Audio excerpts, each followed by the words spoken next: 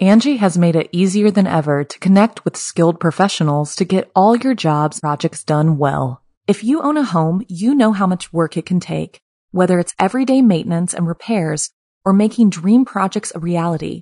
It can be hard just to know where to start, but now all you need to do is Angie that and find a skilled local pro who will deliver the quality and expertise you need. Angie has over 20 years of home service experience, and they've combined it with new tools to simplify the whole process. Bring them your project online or with the Angie app, answer a few questions, and Angie can handle the rest from start to finish or help you compare quotes from multiple pros and connect instantly, which means you can take care of just about any home project in just a few taps. Because when it comes to getting the most out of your home, you can do this when you Angie that. Download the free Angie mobile app today or visit Angie.com. That's ANGI.com. When you need mealtime inspiration, it's worth shopping Kroger, where you'll find over 30,000 mouth-watering choices that excite your inner foodie. And no matter what tasty choice you make, you'll enjoy our everyday low prices, plus extra ways to save, like digital coupons worth over $600 each week. You can also save up to $1 off per gallon at the pump with fuel points. More savings and more inspiring flavors make shopping Kroger worth it every time. Kroger, fresh for everyone. Fuel restrictions apply. Another day is here, and you're ready for it. What to wear? Check. Breakfast, lunch, and dinner? Check. Planning for what's next and how to save for it? That's where Bank of America can help. For your financial to-dos, Bank of America has experts ready to help get you closer to your goals. Get started at one of our local financial centers or 24/7 in our mobile banking app. Find a location near you at bankofamerica.com/talktous. What would you like the power to do? Mobile banking requires downloading the app and is only available for select devices. Message and data rates may apply. Bank of America N.A., member FDIC. The following program is a production of Chilling Entertainment and the creative team at Chilling Tales for Dark Nights, and a proud member of the Simply Scary Podcasts Network. Visit simplyscarypodcast.com to learn more about this and our other weekly storytelling programs, and become a patron today to show your support and get instant access to our extensive archive of downloadable ad-free tales of terror. Thank you for listening, and enjoy the show. The darkness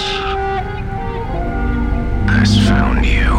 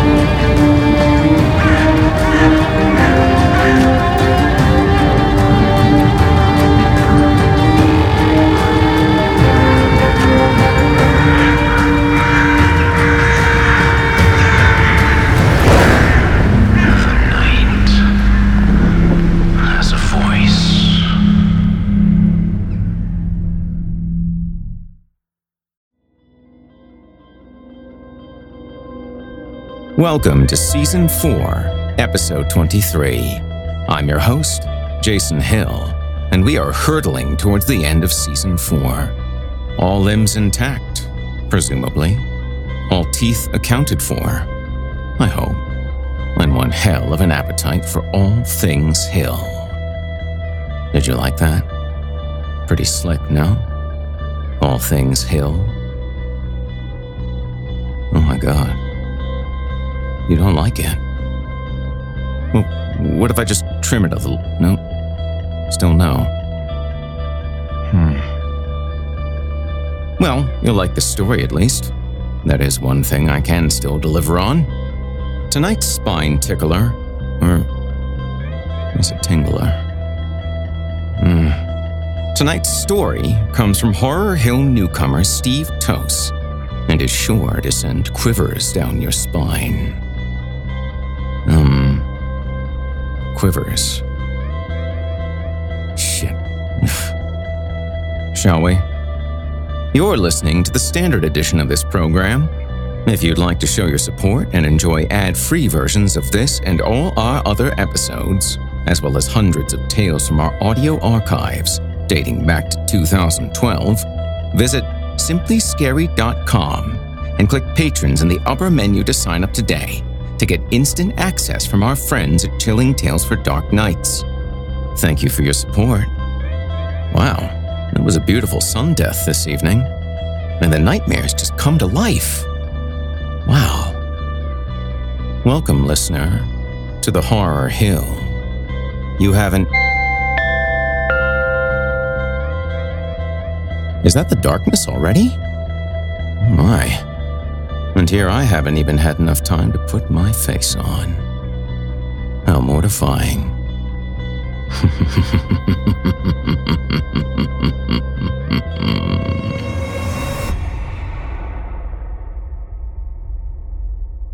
And now, without further ado, from author Steve Tose, I give you The Jaws of Ouroboros. Broken feathers slid out of pinioned songbirds in the hawthorn hedge above me, falling as rotted gray rain. The ditch was not the dirtiest place I'd hidden myself in my life, but it was by far the most unpleasant. I knelt on sun-faded crisp packets, crushing down festering fur and hollow bones that snapped as I shuffled around and tried to get comfortable. Pasha rested forward on the ditch edge, staring through a set of night vision goggles into the field beyond. Grains of silt and clay clods smeared across his cheeks as they forced their way past, dragged upward and out of sight. Out of habit, I reached down and checked the drab-colored climbing rope around my waist, fingers tracing the knots like rosary. 4 other teams around the edge, one in the fox covert on the far side of the stone circle, he said, not bothering to quieten his voice. Over the sound of sandstone grinding against sandstone, we barely heard each other speak. Are you going for all of them? I asked, leaning close. He grinned, rubbing his face to smudge more dirt across his skin, and pulled out the machete from inside his jacket. Every single one. He pushed himself out of the back of the hedge, using his rope to help him gain a solid footing on the convulsing soil. The standing stones had always been teeth. We did not see the jaws until they started chewing the earth from under our feet and tires. From underneath our towns, all across the country, the landscape was eating itself. The topsoil itself digested. If you stilled yourself and watched the fields for long enough, it seemed the plow furrows themselves were being torn from the land. Branches, hay bales, empty fertilizer sacks, old farm machinery, and dead sheep.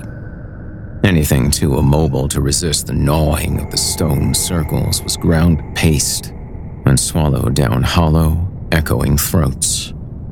Some of the masticated substance leaked out, pressed between millstone grit incisors to dry on the exposed sun-beaten rock. White ambergris was the popular name. For those brave enough to risk their lives collecting it from between the crushing orthostats, it was worth a lot of money. We could feed a family for months, much more than whale vomit. Our client's taste, however, was a bit richer. Pasha knew his work. I did not hear him slicing through the safety ropes of the rival collectors, fibers unwrapping like severed tendons as they were set free from the security of the horizontal tethers.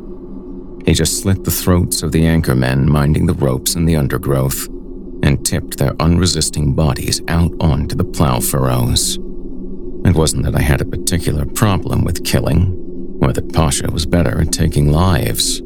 If necessary, I could be as efficient as him. The other part of the job freaked him out. The collection. Me? Oh, I didn't mind getting up close to the crushing stones as they consumed the fields in which they stood. Maybe it was the relentless hunger that unnerved him. Too close to home, saw too much of himself in the continuous grinding of those stone teeth.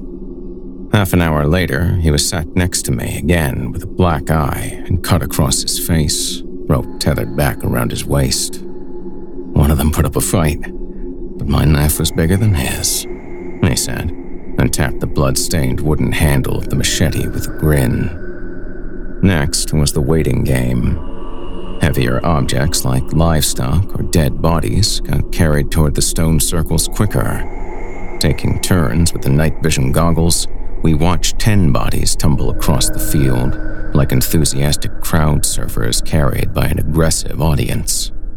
We listened to the sound change as sandstone crushed rib cages instead of soil and dead crops. We waited until the powdering of bone finished, and the noise dulled back to a steady hum. "You're up," Pasha said, patting me on the back. I nodded and rechecked my ropes and checked them again, because you really can't be too careful. I watched him roll a cigarette and light it, coal end glowing in the scratching twilight of the hedge, wondering, not for the first time, why I trusted him. Money. Money was the reason I trusted him. Money was the reason why I let such a cutthroat watch my back. Without me, he got nothing.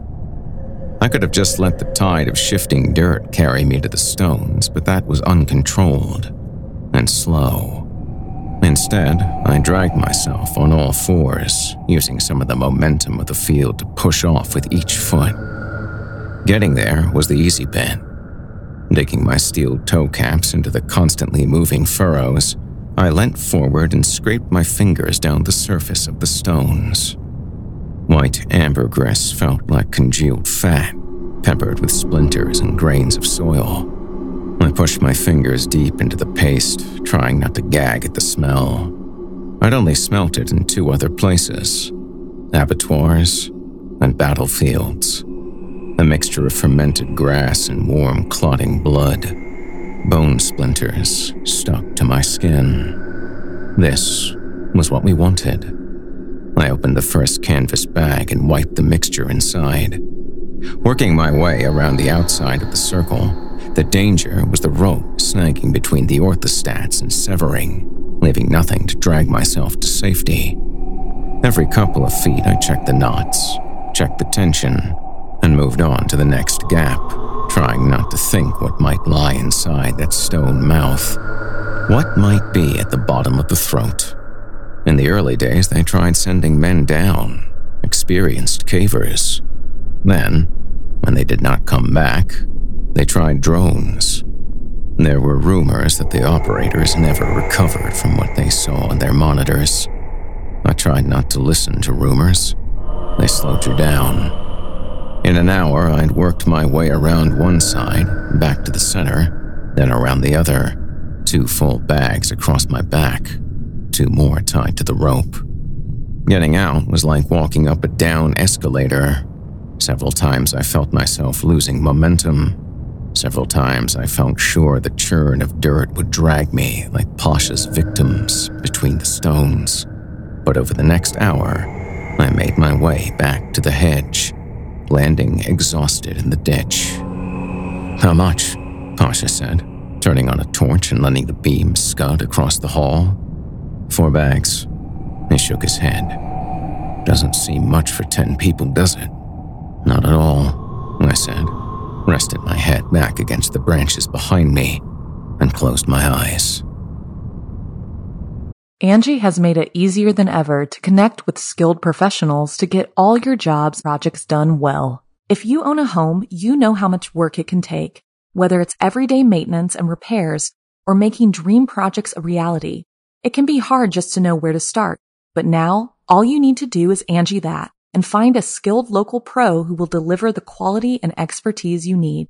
Angie has over 20 years of home service experience, and they've combined it with new tools to simplify the whole process.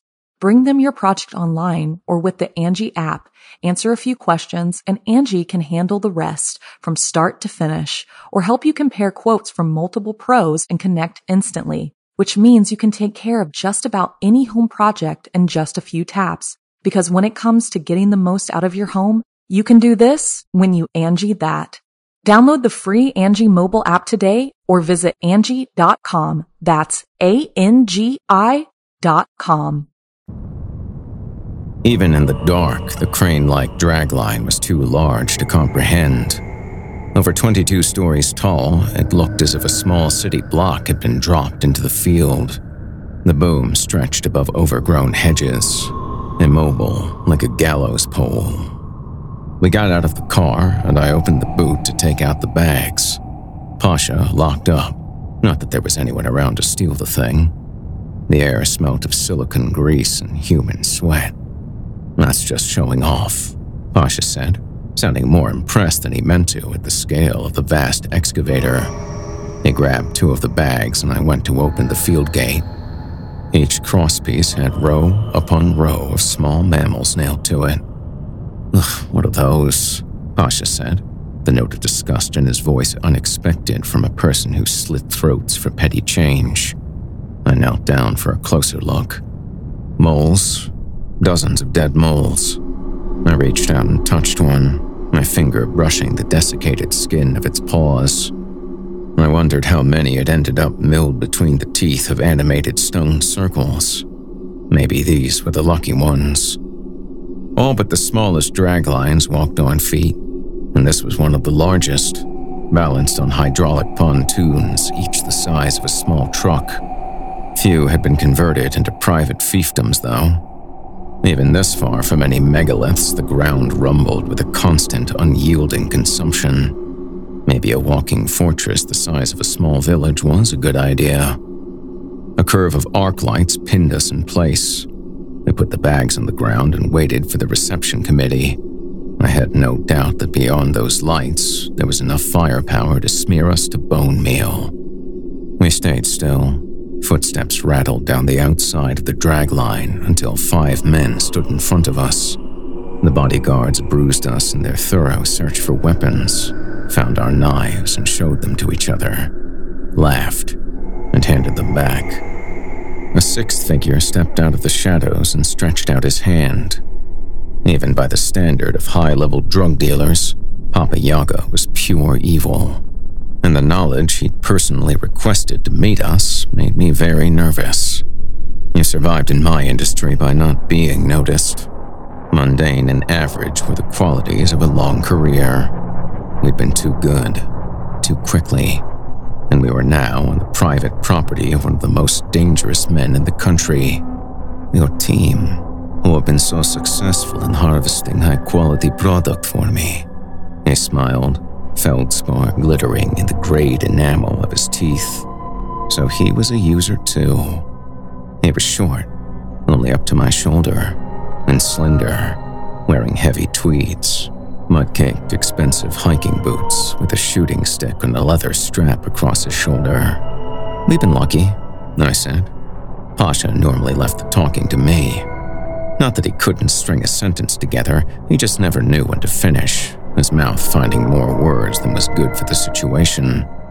I preferred to speak with precision, and never for very long. "In my experience, luck is something crafted with chisels and hammers.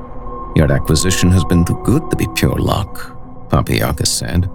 He walked forward and rested a hand on Pasha's arm, his other on mine. "Let us walk to my office and inspect your latest crop." I expected us to go inside the dragline, and when his men turned in the direction of the boom, I felt sure we were going to get powdered into the plow soil. He felt me tense. "Don't be so nervous all the time. You toured my golden egg-laying geese, my prize sows, my show-winning heifers. I have no intention of disposing of you just when you're making me so much money." The mucking of the dragline was vast. We waited while one of Papa Yaga's men found a torch and led us inside. The sheer scale started to sink in. The bucket was big enough to hold a large boardroom table, several bookcases and filing cabinets. The walls left bare metal, stained with rust and rain. One of Papa Yaga's men wrenched down a heavy set of roller doors. We each pulled a chair up to the table, and somewhere out of sight a generator started.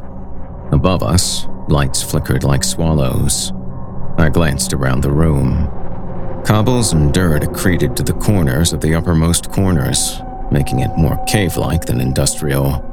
Grains of soil shuddered loose with the dance of the generator, rattling and bouncing against the steel floor. "Any questions before we start?" Baba Yaga said, sitting down opposite and folding his arms. "What's with the moles?" Pasha said. I looked down at my hands and prayed to the gods that might still notice me.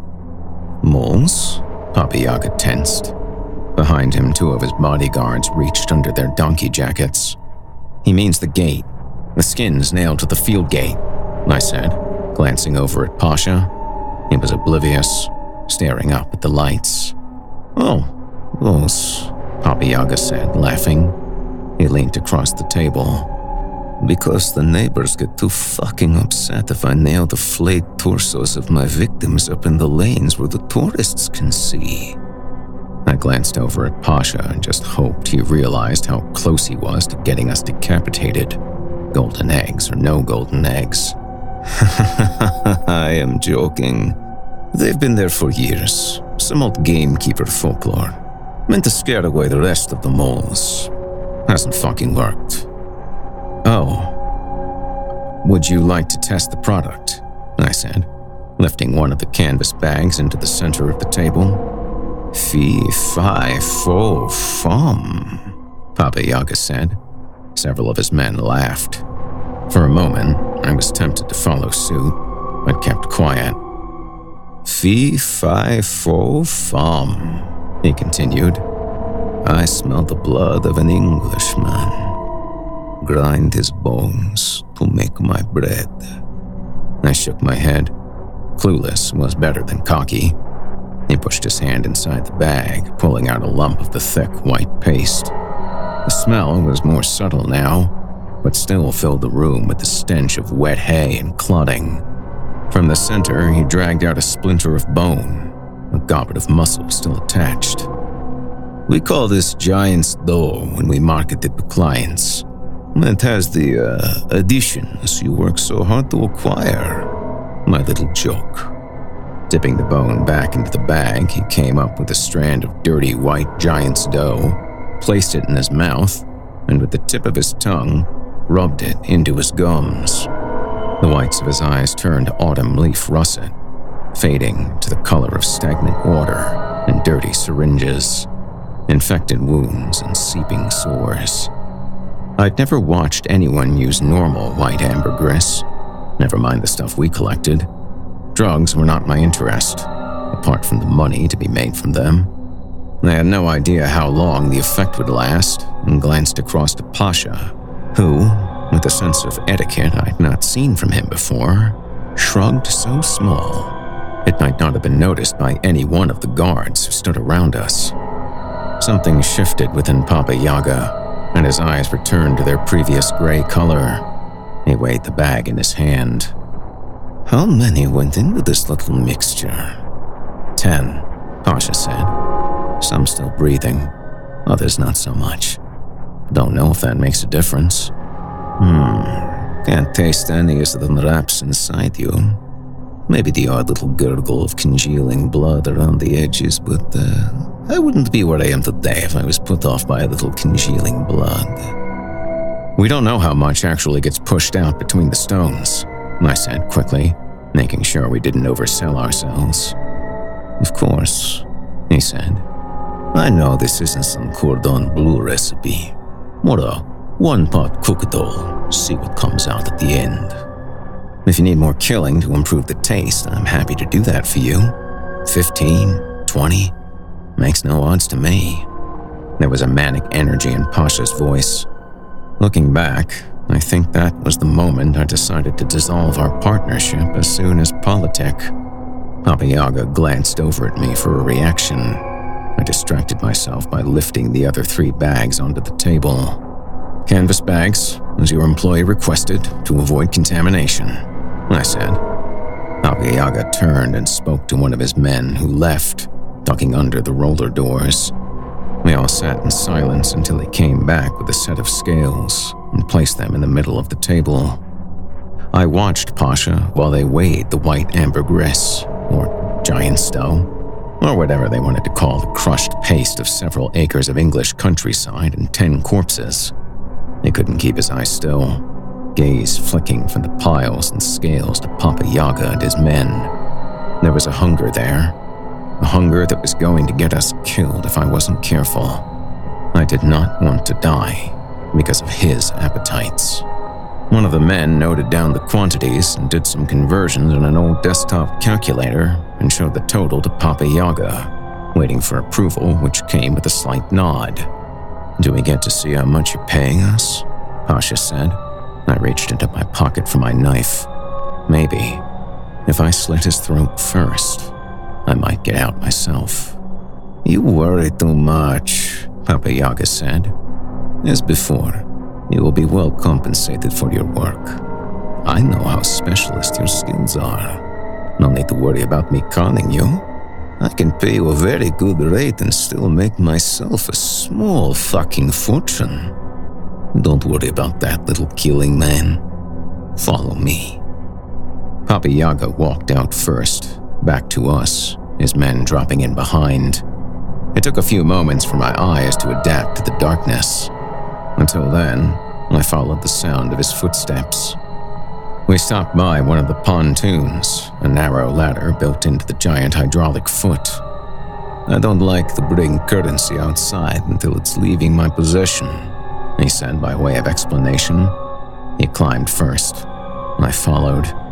I had the feeling if I let Pasha go next, he would get some stupid idea he could take advantage of that turned back. From the top of the dragline's foot, we climbed a second ladder, and then a third. I'm only guessing, but I'm pretty sure when the dragline was tearing millions of years of geology from open cast mines, there was no need for a panoramic penthouse.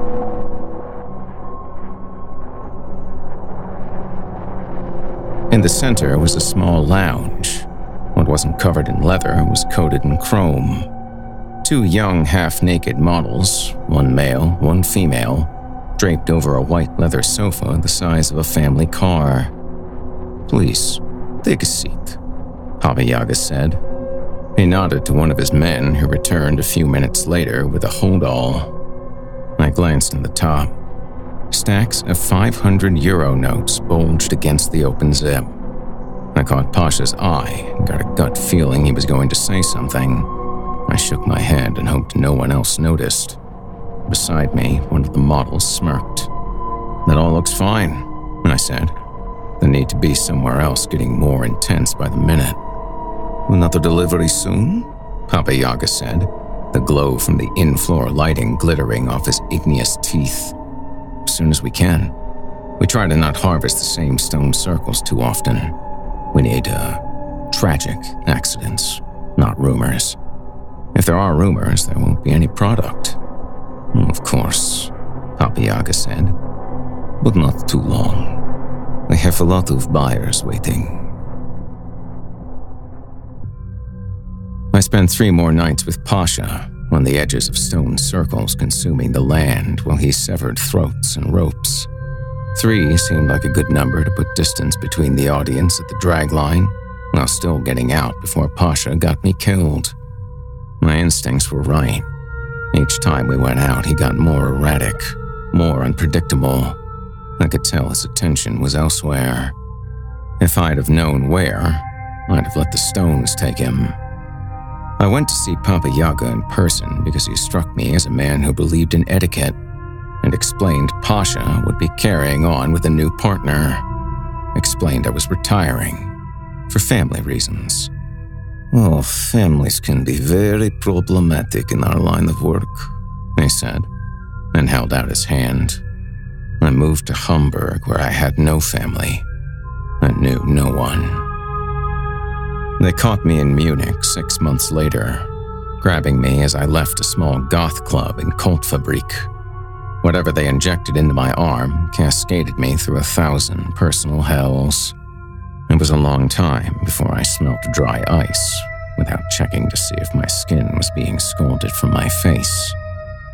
Waking to find both arms dislocated was a relief.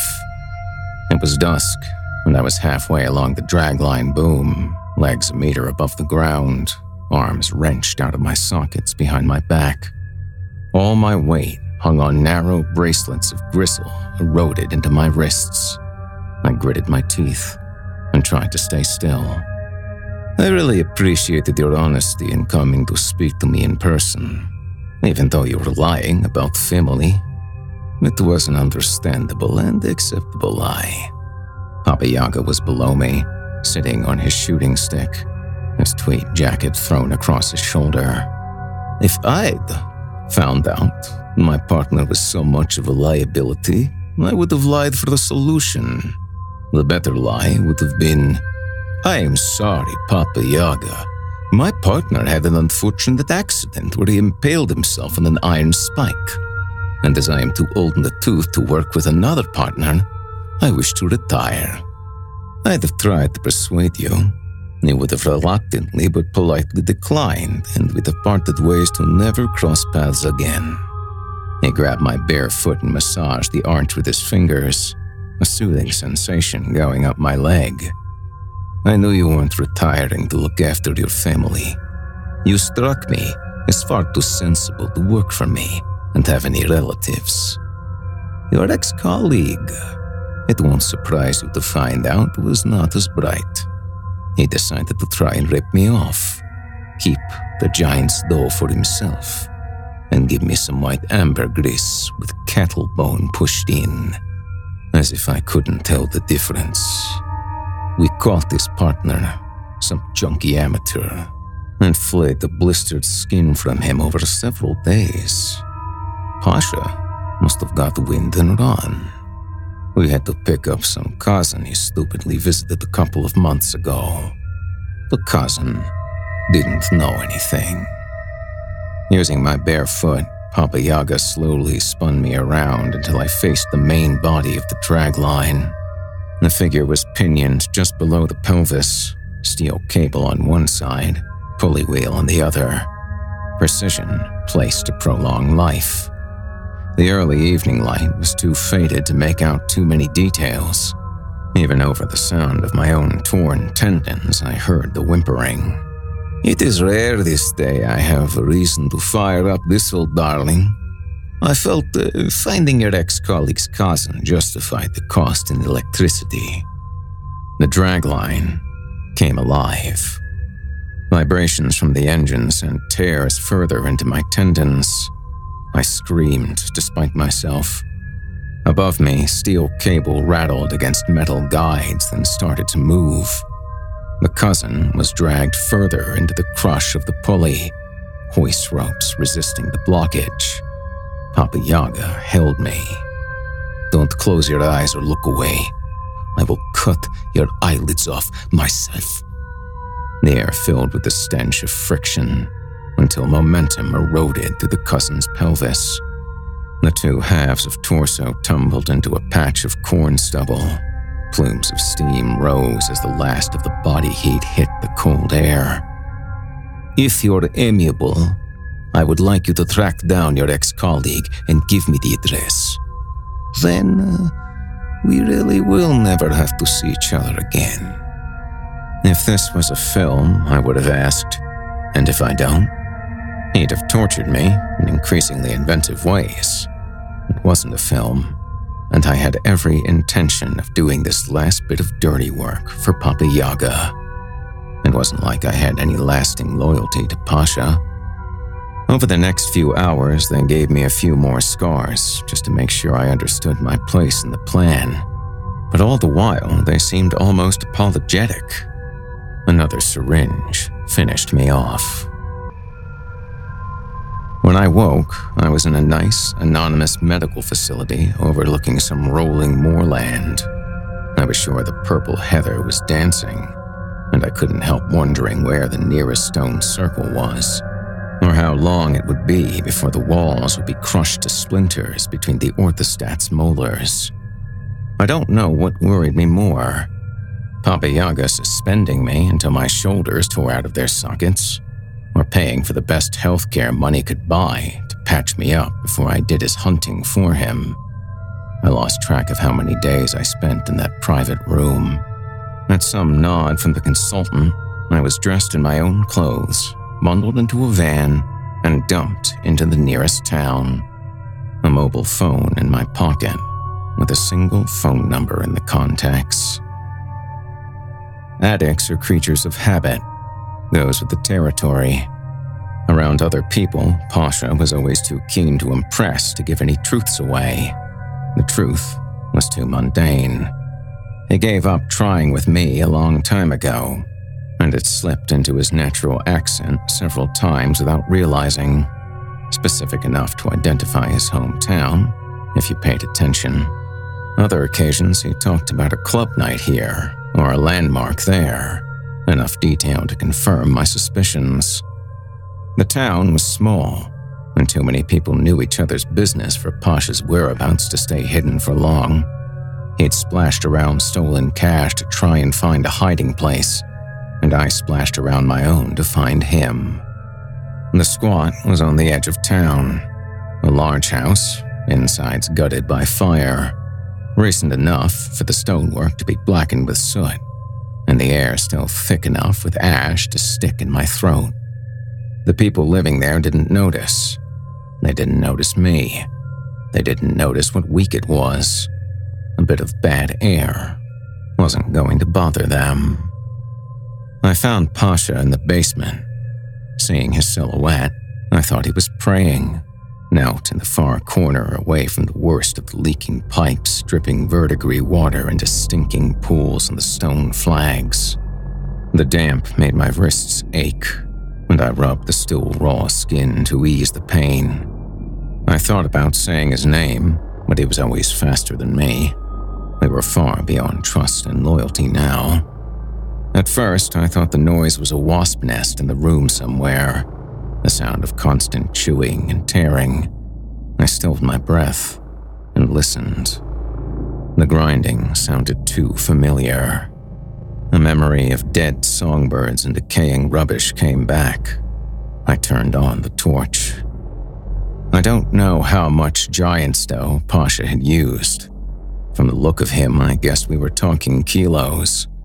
All his teeth had turned to stone, erupted vertically from his upturned face, and started grinding against each other.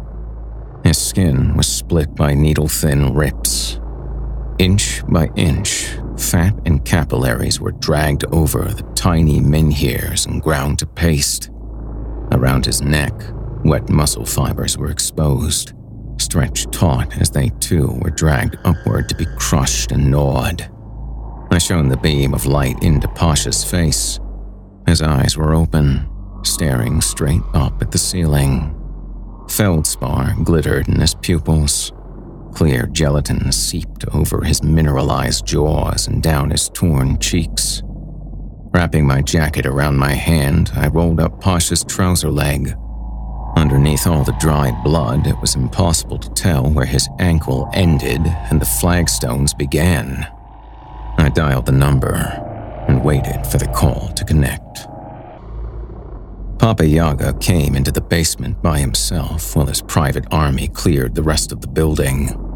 I stood up from where I'd sat, waiting on the damp steps. "Aren't you worried it was a trap?" He just smiled, and even in the dark I saw his teeth glitter. "What is he?" I took him over into the corner and turned the torch on Pasha, the chewing loud enough to drown out the sound of leaking pipes and footsteps on the floor above. He ran a finger over Pasha's face, collected a nail full of pale gel, and rubbed it into his gums. Reaching out, he steadied himself against the wall. A woman came down the stairs, a chainsaw in her gloved hands. "You okay, Papa?" she said, looking at me and placing the saw on the basement floor. "I'm fine. You won't need that. Call our land agent and have him buy this building. When you've done that, bring our guests from the holding cells. As many as you think this place can hold." He paused and nodded toward the stairs. "Bring down those individuals you found in the rest of the house. Let's give them a purpose in life. Also, bring our entire stock of giant stone down here." "Everything is already on contract and packaged to go out," she said, still looking at me, uncomfortable having this conversation in front of a witness. I knew I was uncomfortable being a witness to them having this conversation. Take some samples of the white ambergris dribbling from that traitorous fuck in the corner and get them out to our clients in the hour. First, though, make sure we have the deeds to this building." The woman nodded and picked up the saw, leaving me alone in the cellar with Papa Yaga and the constant sound of stone teeth grinding skin to paste. "I'm sure you knew you weren't getting out of this room alive," Papa Yaga said, reaching out to take my hands in his. They felt warm and soft. Expensive. He massaged the back of my knuckles and leant in until his lips were against my ears. Peppermint on his breath stung my recently healed scars. "I hadn't decided whether to let my people take turns on you or cut you up and feed you to our little crushing circle of stones in the corner. But considering the amount of money your ex-friend is going to make for me, I'm giving you one chance to fucking run." I looked at Pasha, now more self-consuming geology than man, and I did exactly what Papa Yaga suggested. I fucking ran.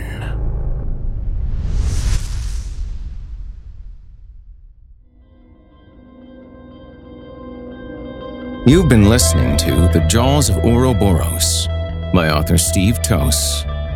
Steve Toos lives in Munich, Germany. His work has appeared in Lackingtons, Aurelius, Not One of Us, Cabinet des Filles, and Pantheon magazine, amongst others. In 2014, Call Out, first published in Innsmouth magazine, was reprinted in the Best Horror of the Year 6. From 2014, Steve worked with Becky Cherryman and iMove on Haunt, the Saboteur Award shortlisted project inspired by his own teenage experiences about Harrogate's haunting presence in the lives of people experiencing homelessness in the town. He also likes old motorbikes and vintage cocktails. Truly a man after mine own heart. If you enjoyed what you've heard on today's program, please take a moment to stop by our iTunes page or wherever else you listen to your favorite podcasts and leave us a 5-star review and a kind word. It makes a huge difference and would mean a lot to me. If you'd like to hear more lengthy tales, be sure to take a look at my audiobooks, available now on audible.com. If you'd like to hear a premium, ad-free edition of tonight's and all our other episodes, visit simplyscarypodcast.com today and click the Patrons link in the menu at the top of the screen. You'll find yourself at chillingtalesfordarknights.com, where you can become a patron for as little as $5 per month and get access to our entire audio archive dating back to 2012, including past episodes of this program, all of our other shows, and hundreds of standalone releases, all of them ad-free and available to download or stream. Thanks so much for your time and for giving our sponsors a try today. When you support our sponsors, you support this show, and that also means a lot to me. If you happen to use Facebook, Twitter, Instagram, or YouTube, you can follow and subscribe to Chilling Tales for Dark Nights there, where you'll get all of our latest updates and new releases and have the chance to interact with us each and every week. You'll find me personally on Facebook, Twitter, and Instagram as well. Until next week, listener, when we meet up once again atop the horror hill for yet another Dance with Darkness, I bid you good night. Sleep tight, listener, and whatever you do, if you hear scratching at your door, don't open it. The darkness may have found you, but it's up to you to let it in.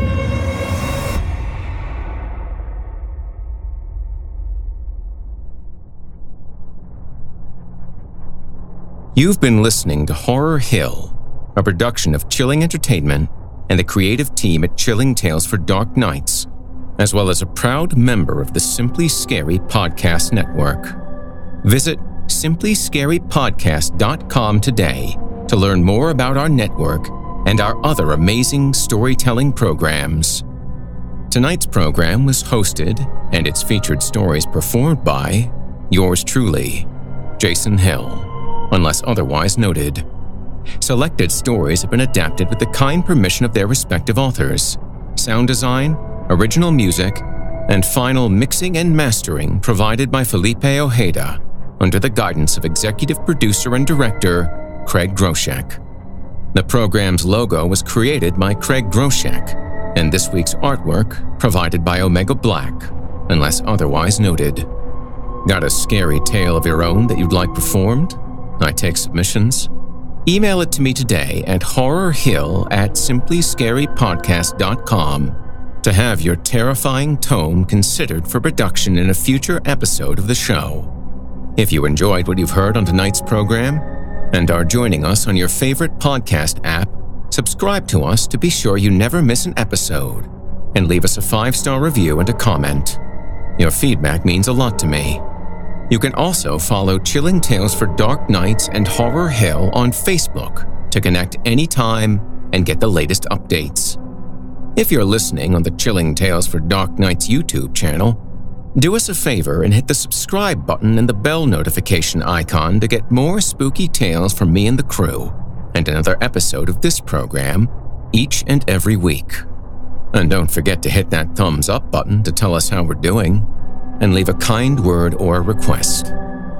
If you can never get enough spooky stories and can't wait until next week for more, and haven't already, be sure to check out Chilling Tales for Dark Nights on YouTube for hundreds of free audio horror stories, including more performances from yours truly, and consider supporting us by becoming a patron at chillingtalesfordarknights.com.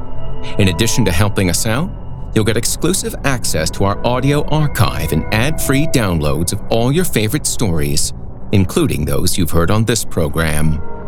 As for me, I'll be back next week with more frightening fiction to haunt your dreams. Until next time, I'm Jason Hill, and you've been listening to the Horror Hill Podcast. Good evening, and sweet dreams.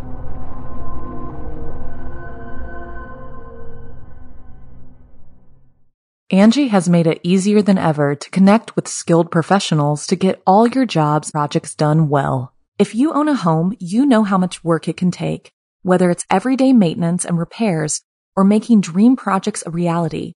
It can be hard just to know where to start, but now all you need to do is Angie that and find a skilled local pro who will deliver the quality and expertise you need. Angie has over 20 years of home service experience, and they've combined it with new tools to simplify the whole process. Bring them your project online or with the Angie app, answer a few questions, and Angie can handle the rest from start to finish, or help you compare quotes from multiple pros and connect instantly, which means you can take care of just about any home project in just a few taps. Because when it comes to getting the most out of your home, you can do this when you Angie that. Download the free Angie mobile app today or visit Angie.com. That's ANGI.com.